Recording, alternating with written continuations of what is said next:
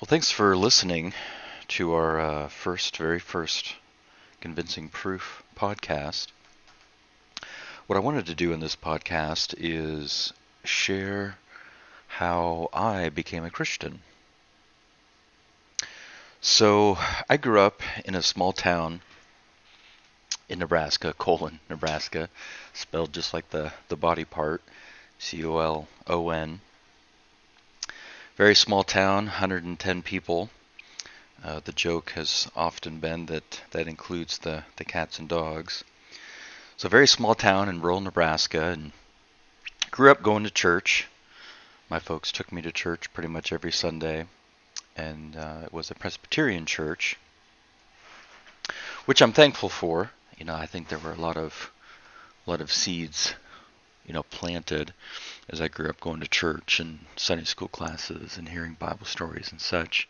Growing up, I thought of myself as a religious person, a religious kid, I guess. And even in high school, I had that. When I started high school, I had that, reputation or stereotype. And people thought of me that way.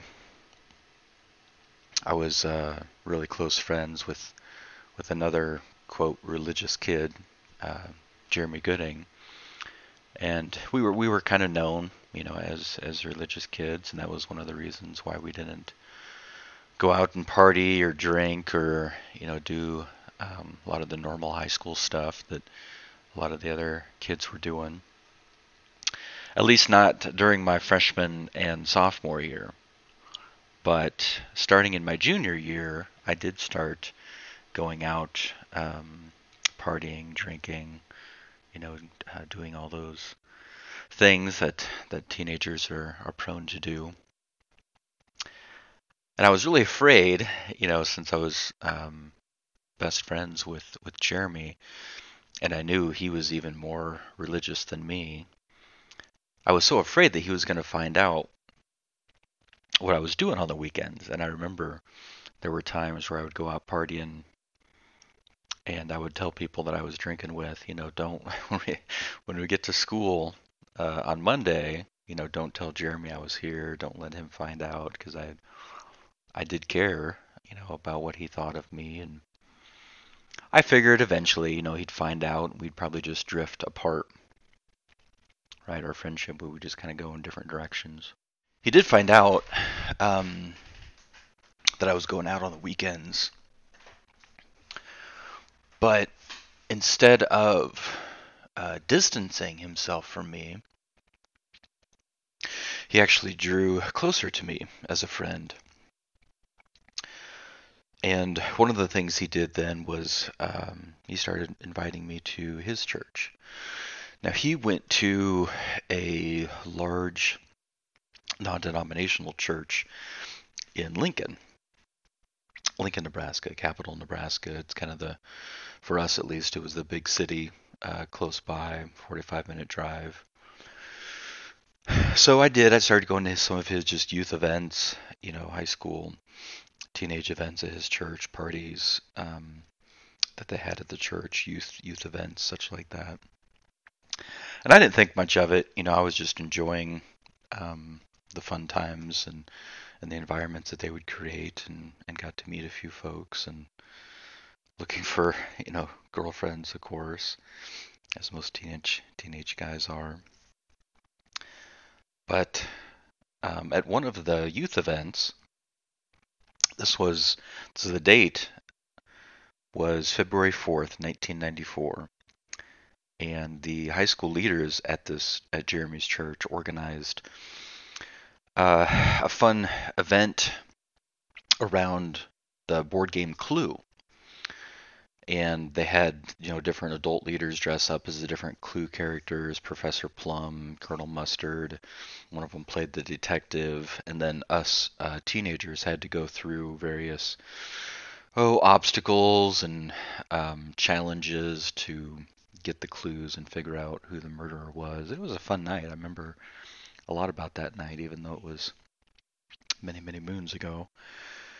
But after all the festivities, after all the fun and games, I was sitting at a table with a teenage girl.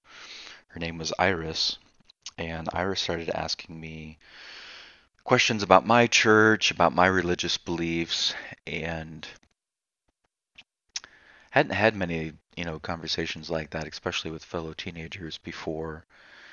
And one of the questions that she asked me um, changed my life. And so I do my best to try to ask other people this question when I get the opportunity. But here's the question that she asked me. She said, Adam, if you were standing before God right now and he asked you, why should I let you into heaven? What would you say to him? And I said at the time, I'm sure that God would let me into heaven because, hey, I'm a religious kid. I'm one of the good guys. I haven't done anything too bad. I go to church. All those things that so many people often think that various things that they've done or ways that they are cause them to deserve to go to heaven. And that's how I thought. She pointed out to me, though, she opened her Bible, various verses she used to explain to me that God's standard is perfection.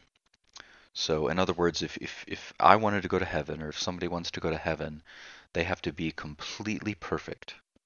No mistakes ever in their entire life.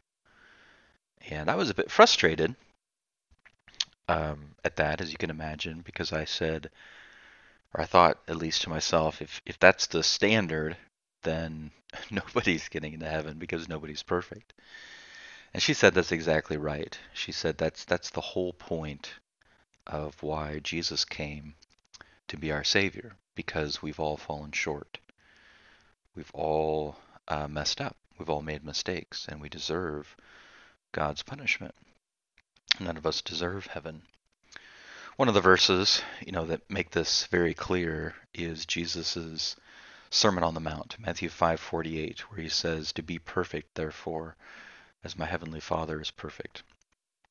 And the Sermon on the Mount is I think, just a perfect illustration of what perfection should look like. And if you read the Sermon on the Mount, I mean, it's 3 chapters, you can read in 15 minutes. There's no way you can walk away from reading that sermon and thinking, hey, I'm pretty good. Because he puts the standard so high in that Sermon on the Mount. And I'm sure everybody in the original audience just walked away from that sermon thinking, man, if that's what perfection looks like, I'm not even close. And so the Holy Spirit used that. The Holy Spirit used Iris in that conversation to really instill upon me how imperfect I really am. It was a bit humbling. It was devastating. But she went on to explain the good news. She wanted to explain that in spite of our imperfections, in spite of our evil choices that we've all made, God still loves us. And because he loves us, he sent his son to, first of all, live the perfect life that we've all failed to live, and then to die on the cross to pay the penalty that we all deserve for our evil choices. She said that I had faith, she said that I was trusting in something, but I was trusting in the wrong thing. I had put my faith in what I could do to earn my way to heaven instead of what Jesus did for me. So, it was good that I believed in God. It was good that I believed that the Bible was from God, that Jesus was God. I knew those Bible stories. But you see, my faith was in the wrong thing. I wasn't trusting in what Jesus did for me. I was trusting in what I could do to earn my way to heaven. And I fear that's where many people are at. I fear that there are many people who believe in God, people who even believe or would say they believe the Bible, believe in Jesus Christ, that he existed, whatever, that he's God, but they're still trusting in what they can do to earn their way to heaven. And that's a terrible mistake. That's exactly where I was at. But through God's word, through Iris pointing those things out to me, I stopped trusting in what I could do to earn my way to heaven, and I started trusting in Jesus Christ and what he did for me. And that's when I became a Christian. That's what anybody becomes a Christian, when they put their faith in Christ as their Lord and Savior. So I repented from my evil choices, and I put my faith in Christ. That night, February 4th, 1994, I went home and made that decision and prayed for the first time as a Christian. So it hasn't been an easy ride ever since. There's been ups and downs and struggles in my faith and in my life, moral struggles. But that is the night that I'm convinced I became a Christian and was born again. A little epilogue to the story. So after that, Jeremy, my best friend in high school who brought me to the church, and then Iris, the one who shared the gospel with me, they started dating and eventually got married and have been married now for close to 30 years. So I kid them sometimes. I say, I owe Jeremy and Iris, because they were the people that God used to draw me to himself, point me to faith in Christ. But I tease them that they owe me because I was the missionary project that helped bring them together. Anyway, I wanted to share with you guys how I became a Christian and here in my first podcast.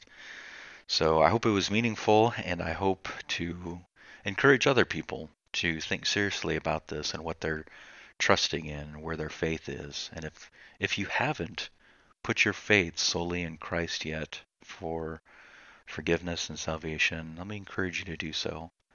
Nothing can be more important than where you're going to spend eternity.